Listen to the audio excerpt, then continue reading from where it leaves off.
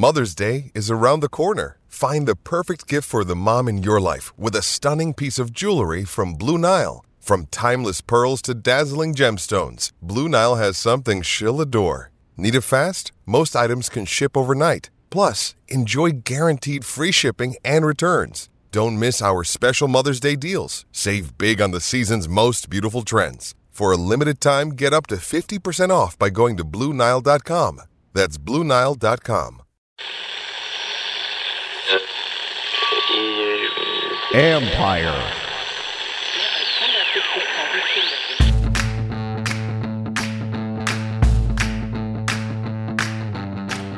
Hello and welcome to my podcast. Today, I'm joined by New York Newsday's Bob Glauber, a longtime NFL reporter who also has written a few books, including his latest with Keyshawn Johnson called The Forgotten First.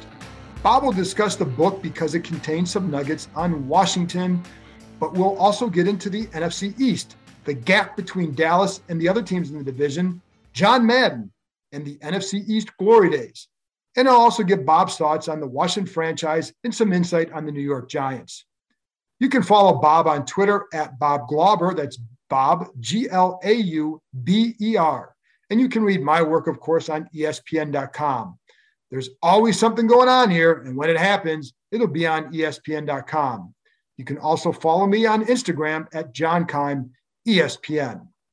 Before I play my conversation with Bob, I'm going to give you a little prediction for Sunday. And to be honest, I don't need to go into much detail as to why I'm going to pick Washington. The Giants have been a horrible offensive team, averaging only 10.3 points in the past 6 games. They'll be starting Jake Fromm at quarterback. After a season long of facing very good quarterbacks to some great ones, Washington gets a big break in the finale. That's enough reason for me. But does it matter if they win Sunday? Yes and no. Obviously, they get a better draft pick. But do you really want to end the year on a 5-game losing streak? The players and coaches don't.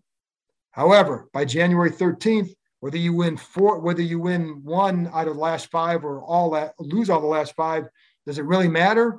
They'll still be out of the playoffs regardless. But for me, it's more about what it says about the roster and the players on it. Despite the injuries and illnesses, they have remained competitive every game except for one. Heck, they should have beaten the Eagles last week, and despite the negatives, they had a chance to beat them in Philly despite being heavily outgained and starting Garrett Gilbert at quarterback.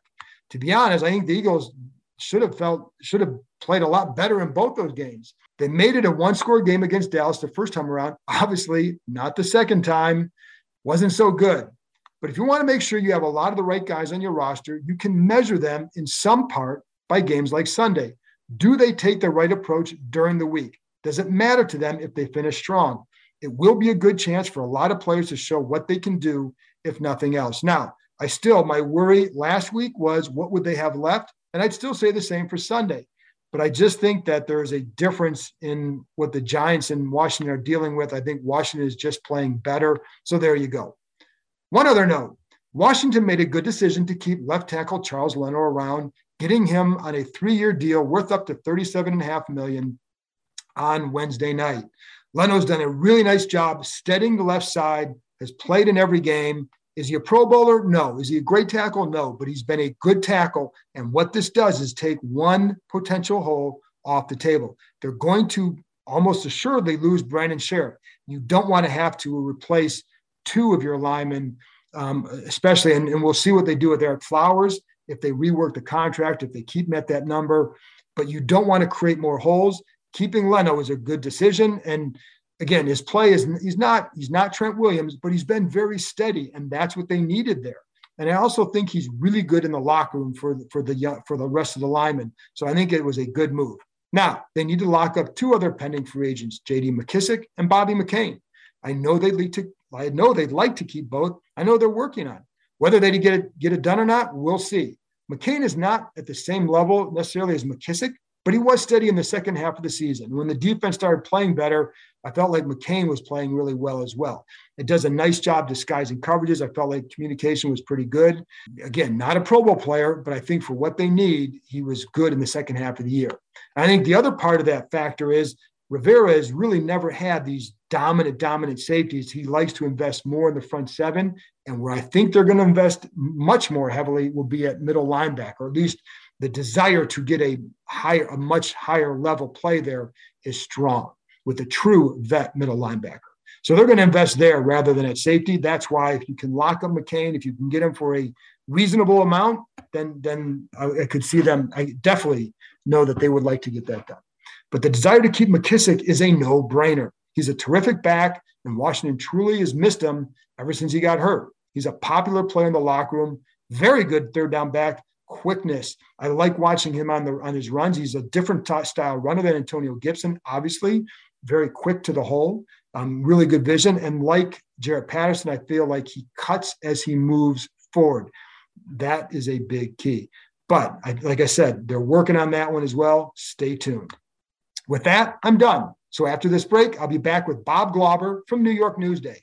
One game stands out from him from his days covering the NFC East, the Giants and Redskins at RFK Stadium.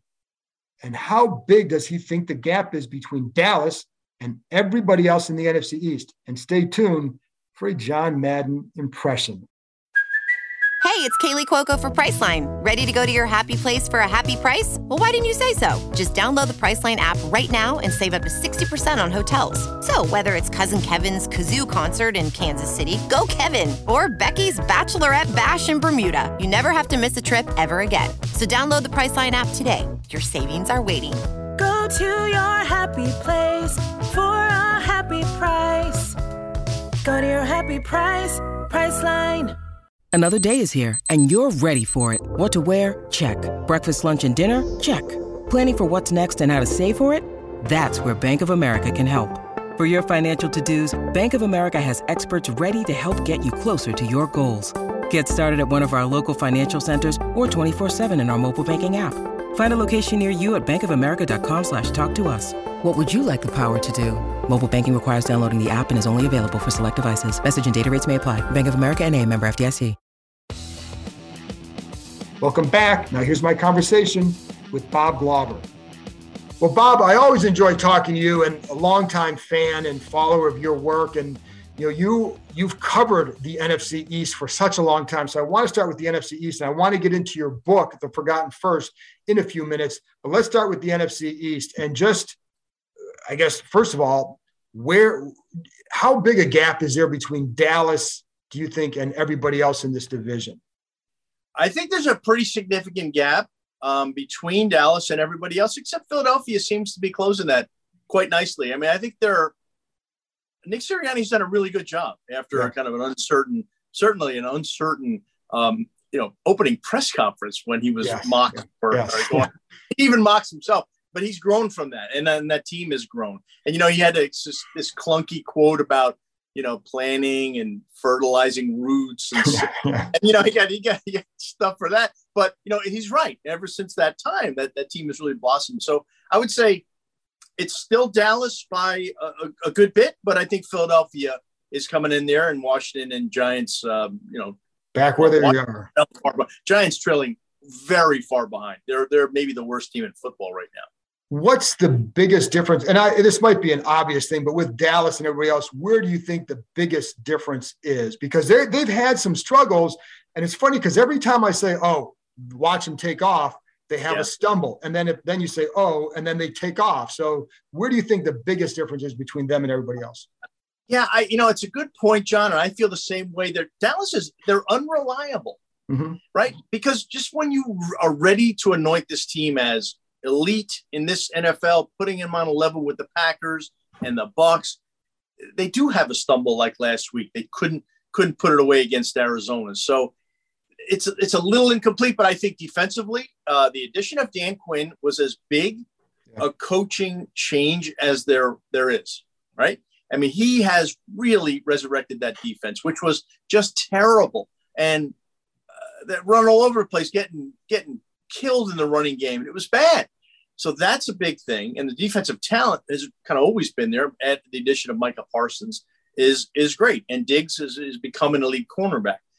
Dak Prescott coming back. I mean, you cannot minimize the impact that has had year over year, because when he's out last year, they fell apart. So he is a big time part of their resurrection this year. But he's also kind of a symbol of, you want to believe that he is kind of getting into that upper echelon realm, and then he just doesn't put games away enough sometimes. And that's been kind of my surprise this year, because I've always liked him, but that's where like the offense hasn't been quite what I thought it would be, whereas the defense is a lot better, and Quinn has made a tremendous impact. And I also wonder like how much in demand he'll be for a head coaching job this offseason because of it. Well, I think he will be in some demand. It's a weird dynamic in the NFL now. There have just been it's been so convulsive as far as coaching changes, the number of coaching changes. Back when I started, there weren't but 3 or 4 changes a year, but now sometimes you get as many as 8. Yeah. So, Quinn, I think is going to be an attractive candidate. He's been a head coach. He's been to the Super Bowl. He's also seen a team in decline, with Atlanta, and he had a chance. So I think he will be in some demand. There is that attractiveness of a guy who has done it. And with so much turnover, you get so many first-time head coaches adapting on the job. It's rough, and it's a rough expectation. So I think he will be an attractive candidate. I don't think he's going to be the dominant candidate necessarily. Right. And I think so. And I would also be – this is why with the gap between Dallas and others, if a guy like that leaves, I wonder if that gap shrinks, or because they have enough playmakers on defense that someone else is going to be able to come in and just kind of keep on keeping on with that group. Well, I think they can theoretically keep on keeping on, as you say. But I think Quinn is special. You just can't replicate a play caller who has such a good feel for the game, such a good relationship with his players. I love that guy still, he wears his hat backwards. Yeah. And he's still kind of a fun-loving, free-spirited guy. And he's kind of getting back to his roots, and that's good to see. So, and, also with the NFC East, with John Madden recently dying, and his death just kind of reminds everybody of how prominent he was with the NFC East in the 80s especially. And these teams that, the Giants, the Redskins at the time, and just, what do you think he'd wonder or say about the state of this division now? Because it hasn't quite been what it was. Certainly not back then. It was awesome. Yeah, the NFC East now. What to make of this thing? Dallas has always been good.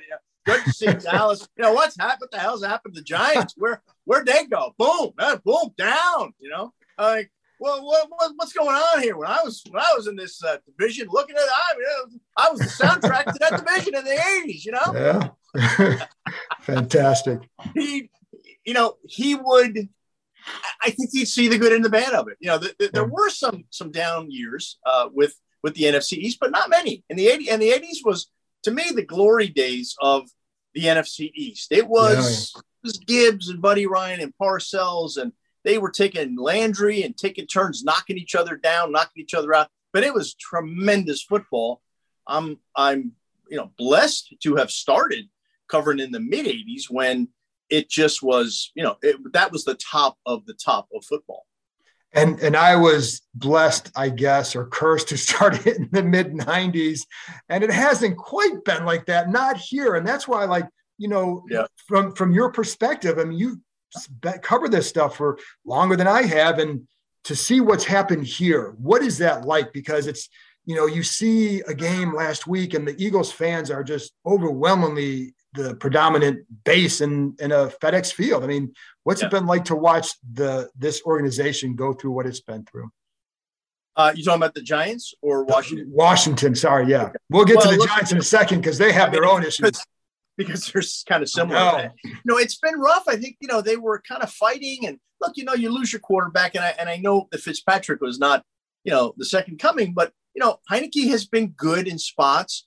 And I remember after first or second start, he was off to a great start. And people are saying, hey, is he the real deal? Is he the real? It's like, guys are come into the league as underdogs for a reason, right? They're not, he's not a sure thing. And he hasn't been a sure thing. He's been up and down. The defense has been probably the biggest disappointment. Yeah. And I think that has betrayed this team over time, because you can get away with things at a quarterback if your defense is kind of keeping you in games. Correct. And it just wasn't happening enough. How about as an organization? Because I'm talking about the fall too, from being a dominant organization to being what it is now, a place that has a hard time attracting fans to its own place. Yeah. It's, we got a taste of it in New York when, the Giants are down now. So the Eagles came in and the Cowboys came in, and it sounded like I was at Lincoln Financial Field one week and AT&T Stadium the next. So that I can relate to it. I can understand, what the Washington franchise name has taken a big hit in recent years. It's not just this year, it's recent years. And, when you get fans falling off, a gate at the stands after a game and people almost getting hurt with Jalen Hurts, kind of felt like symbolic of just all that has gone wrong. That's a bad stadium now. It's an old stadium. They need a new stadium. And it's moments like this when you say, well, can't get here soon enough. Listen, it was a bad stadium about 5 minutes after it opened. It's been just from the time it's up. Yeah, and exactly. And it was a hard place to get to. But I will also remind people, this was paid for by Cook's money alone. He was not taking public money. And so when you do that, you get stadiums like that. And so it's been, I for one cannot wait till they're out of there. And it is just like the current group is kind of having to plug holes left and right, and they don't always do a great job of it. And we've seen that. For years, at least FedEx Field had the Oakland Coliseum to say, well, we're not them. That was a dump. And that is a dump. Now the team is in Vegas and the new stadium. So they're out. But so FedEx Field now stands alone as really the biggest dump in the NFL. It's a dump. It's just not a good stadium. People don't like going to it. Fans don't like going to it. Media don't like going. I mean, it's a hard, and plus for fans here, you're having to go, and the team hasn't been very good. I think if the team were better, then it's like RFK was not a great facility, but it was a great atmosphere. Oh my God. John, imagine this, man. RFK Stadium, Giants against Washington, Parcells Gibbs. Washington scores a touchdown. Stadium shakes. Yeah. Sitting in the press box alongside Vito Stellino, holding on for dear life. Oh, yeah. Yeah, the first time you feel that. Yeah.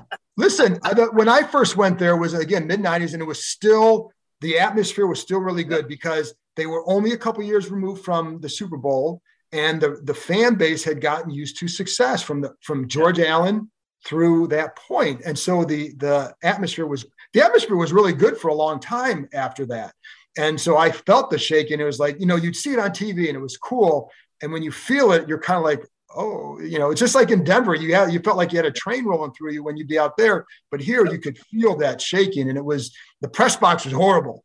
And the press box was just abysmal because you would be sitting tight. If it was winter and you had a coat on, you had no room between you, but it was still, the atmosphere there was really fun. It was great. I was willing to take the bullet on the cold, but just thank God it didn't fall down. But because you'd go down to the thing and there's, paint's chipping away. There's not paint, parts of the building were chipping away. It was not a good place, but it fit that era, and it fit that team because they never fancied themselves they were a hard-nosed team. And so I think it fit what they were. Great stadium. Hey, John, you know what my first game at RFK was? First game covering at RFK, Monday night Heisman game. Oh, really? Wow. How about that? Yeah. I mean, everything. That unbelievable game. It was a tremendous game. And then I'm like, holy crow, what did I just see? I'll never forget it. Yeah. What do you remember most about that night? That night, probably LT crying, the horror of the moment, the intensity of the game. Schrader comes in and there's trick plays and just this back and forth game that was just incredible. I was totally drained by the time. I stayed at the Keybridge Marriott, got back about 3 a.m. and said, what the hell did just happen? And little did I know that would probably be the most enduring memory maybe I've ever had in football, right? That first year. Yeah. Just the image of Theismann being down in that whole situation, or? Sure. It was gross. It was terrible. I mean, and now he had broken his leg prior to that. And that had something to do with how bad this was. And but it was horrifying. You could not look at the replay. If you did, you'd almost throw up because it was just that difficult to watch. And then, you see Lawrence Taylor, toughest guy in the NFL, crying on the sidelines. That's a pretty vivid memory and a pretty vivid image that you just don't forget. So we'll come back to the current state of these teams, which is a lot different. So what's going on with the Giants? Because, Joe Judge, it sounds like he's coming back, right? And Gettleman out. Is that what's your take? Gettleman definitely gone. They'll probably be able to allow him to retire. If he does not retire, he will be fired.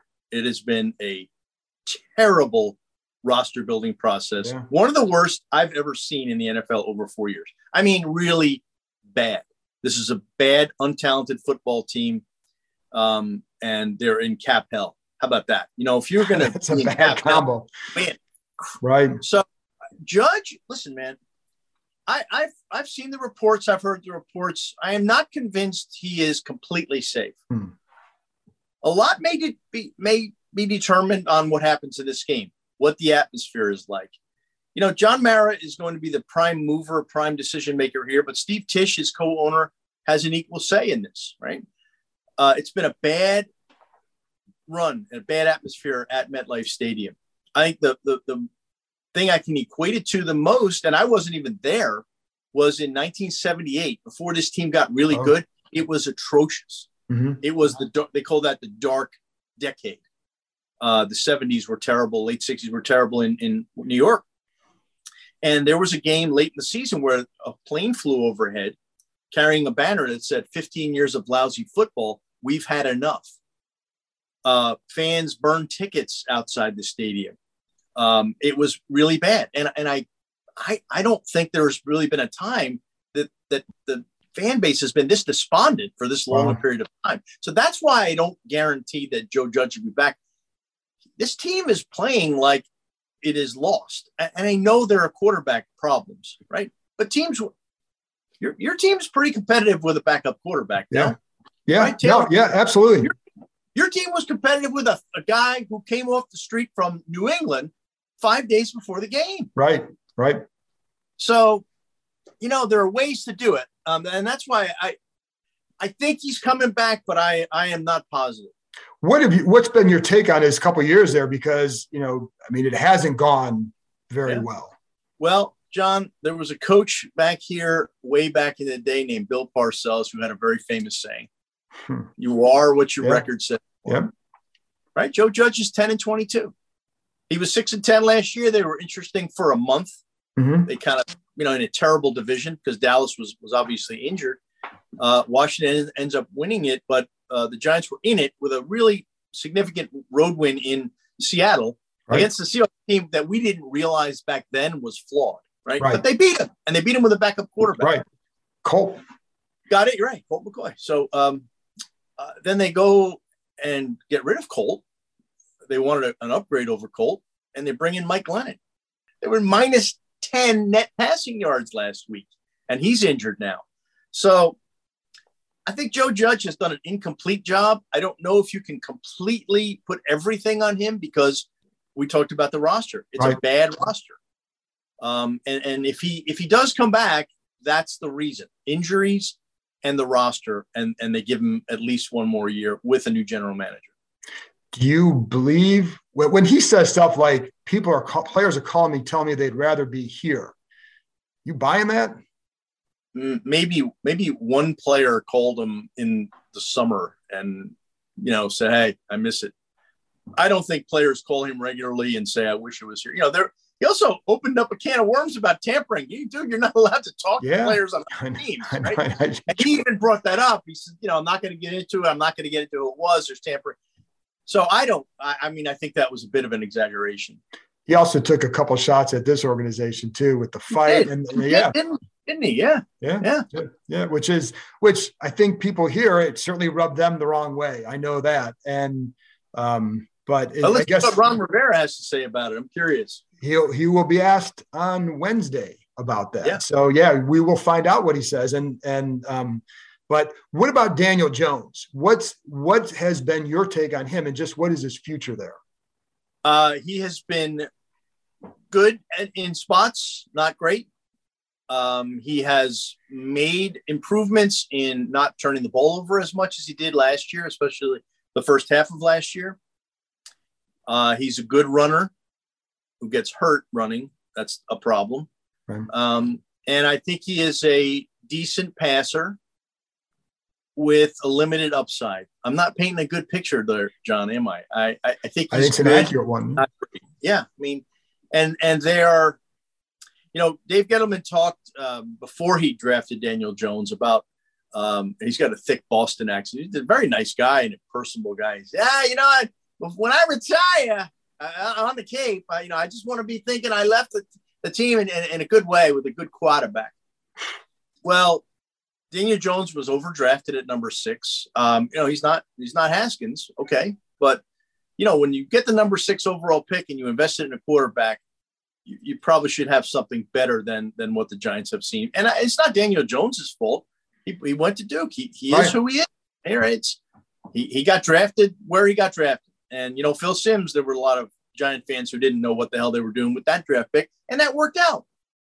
When you need mealtime inspiration, it's worth shopping Kroger, where you'll find over 30,000 mouth-watering choices that excite your inner foodie. And no matter what tasty choice you make, you'll enjoy our everyday low prices, plus extra ways to save, like digital coupons worth over $600 each week. You can also save up to $1 off per gallon at the pump with fuel points. More savings and more inspiring flavors make shopping Kroger worth it every time. Kroger, fresh for everyone. Fuel restrictions apply.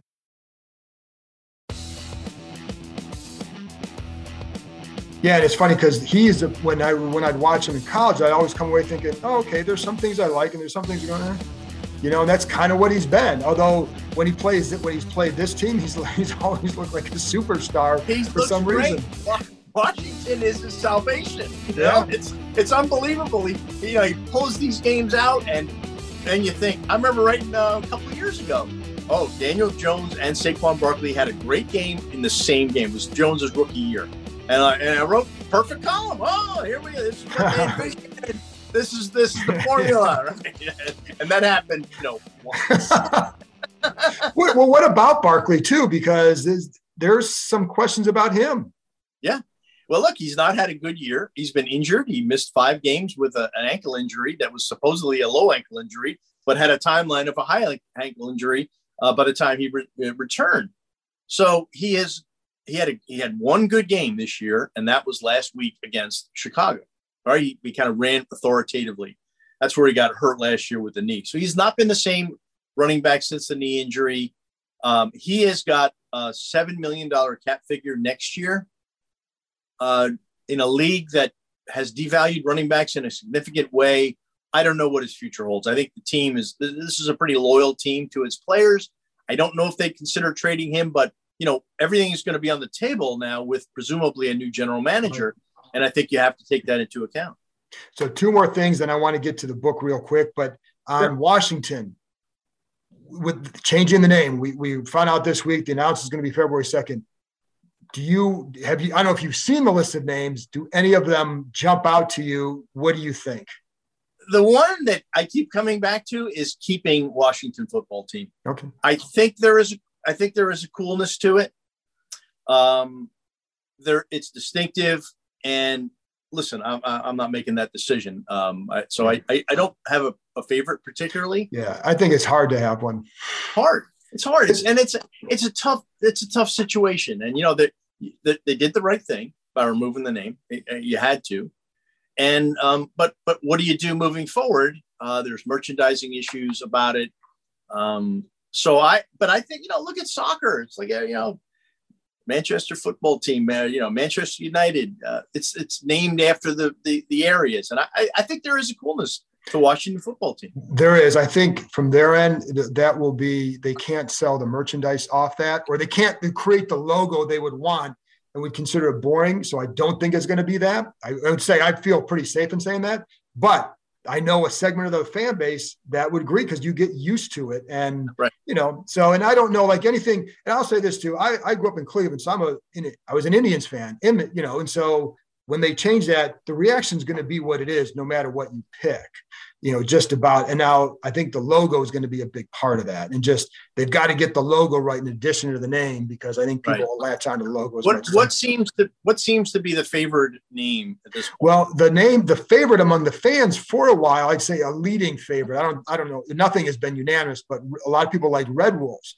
But the Wolves is hard to trademark. So there would be trademark issues. So they're not going there. And then the one that seems to be that people think it's going to be is Commanders. Now, I don't know if it will be or not. Somebody brought up the Admirals. I kind of like the Admirals.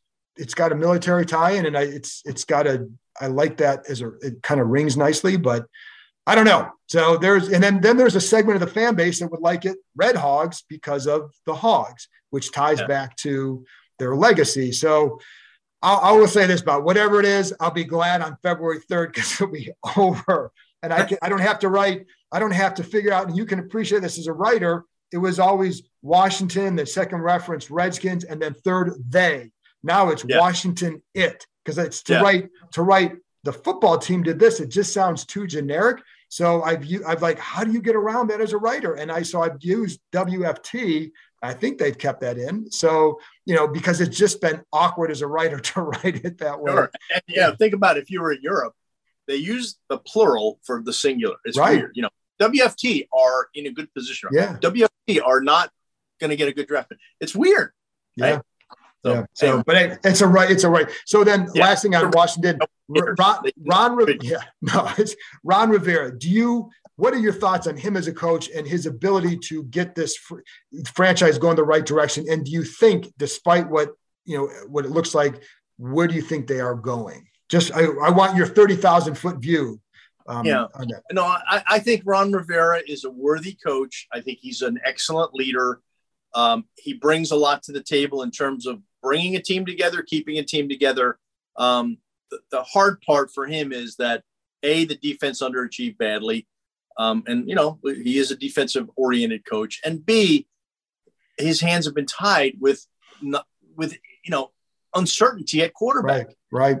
And those are you need a quarterback in this league, and it's rough for him. But he won the division last year. I know it's a terrible division, but he did it. So I don't think he'll be replaced. I don't think he should be replaced. And I think he's a worthy coach going forward. I hope he gets the kind of roster stability and improvement that would help him kind of elevate to where he was when that Carolina team went to the Super Bowl. Yeah, quarterback's the big key, and that'll be the big search this offseason. Now, your book, The Forgotten First with Keyshawn Johnson, and two of the players that were in the title, Bill Willis, Marion Motley.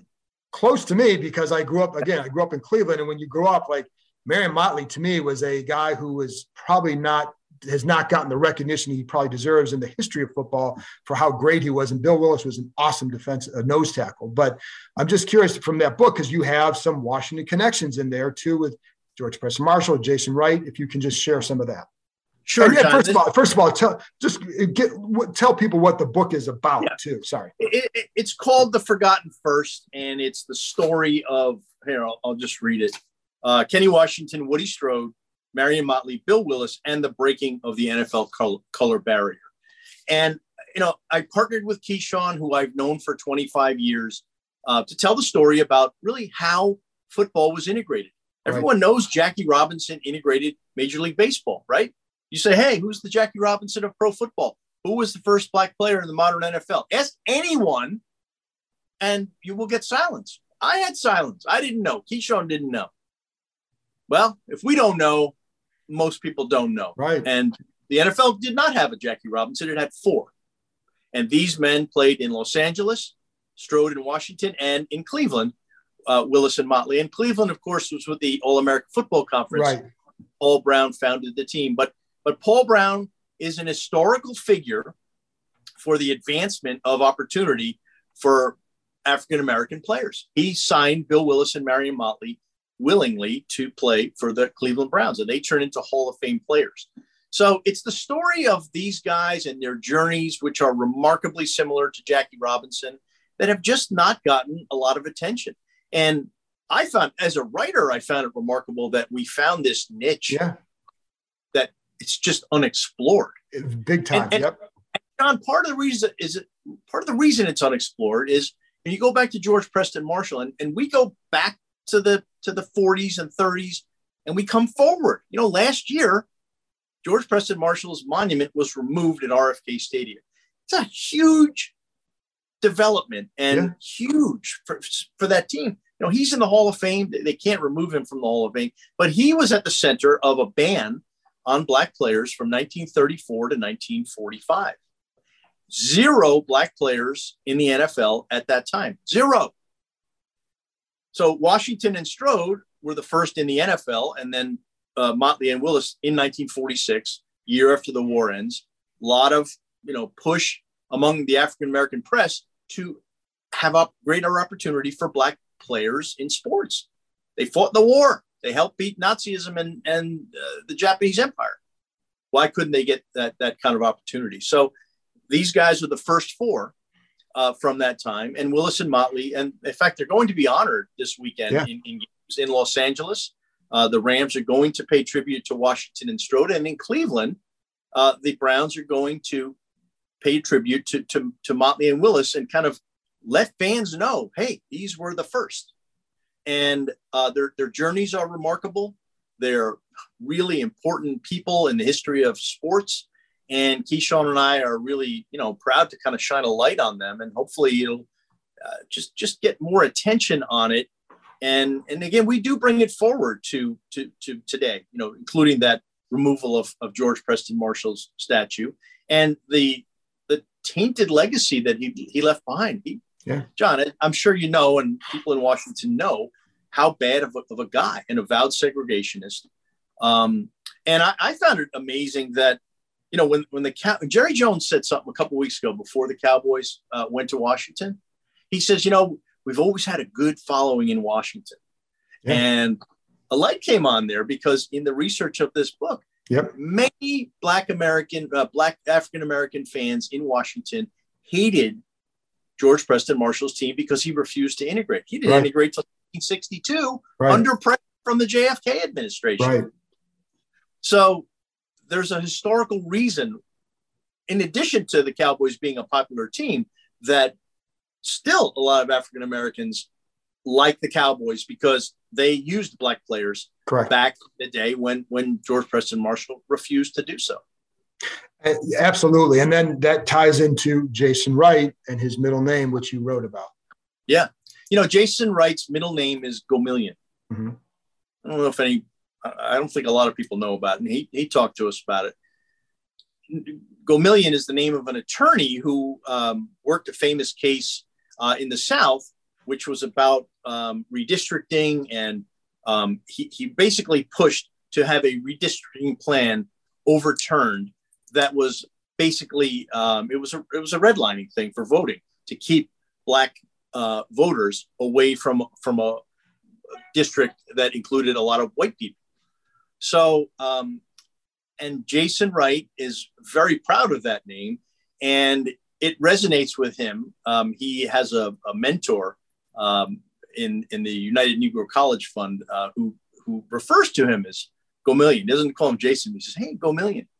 And so it was a part of the history that I didn't know, and that Jason, I don't know that he was kind of ready for that kind of questioning because I haven't seen much about his middle name and the significance of it. And he is the first African-American president of an NFL team. Look, he's had his missteps. I mean, I realize there's been some controversy, but, I don't think you can deny the historical reality that man is important in terms of the history of pro sports, the history of the Washington franchise, and this topic that we get into. And that's why, you can't just look at those first 4 players in a vacuum. What happened when they started? What has it led to? They were pioneers in the integration of the NFL, which is now approximately 70% African-American. Fascinating story. Keyshawn and I are proud to tell it.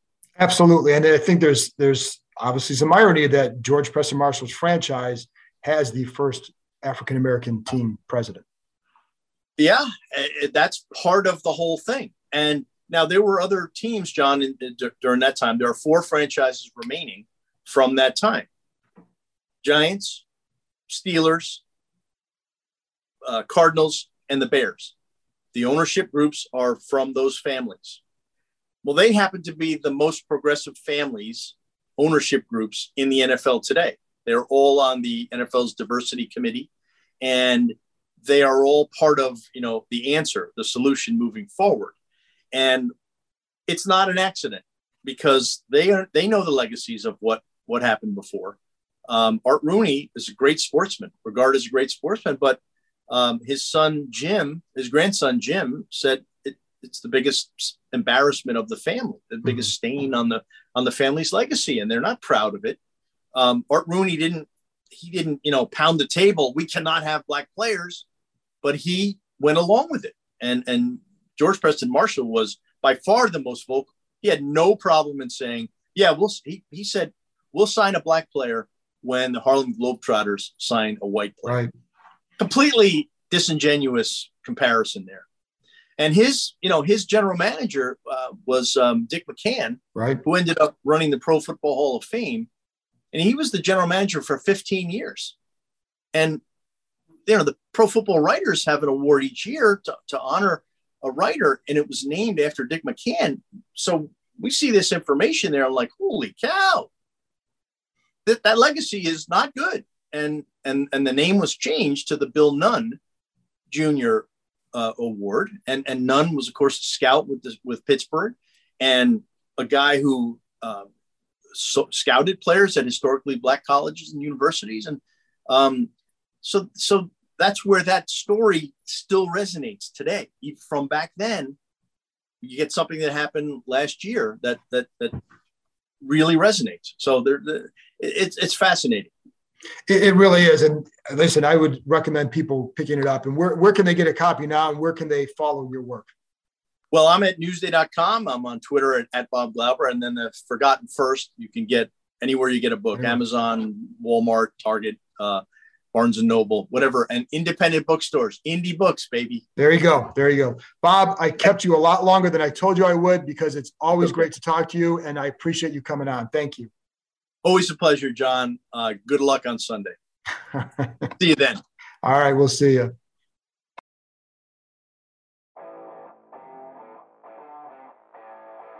That's it for this episode. Thanks to Bob for joining me, and thank you, as always, for listening. These podcasts will not end when the season does, so continue to tune in as I provide analysis on the position groups, interviews with experts as we look to the draft, and much, much more throughout the entire offseason. I'll be back with another episode after Sunday's game. Talk to you next time.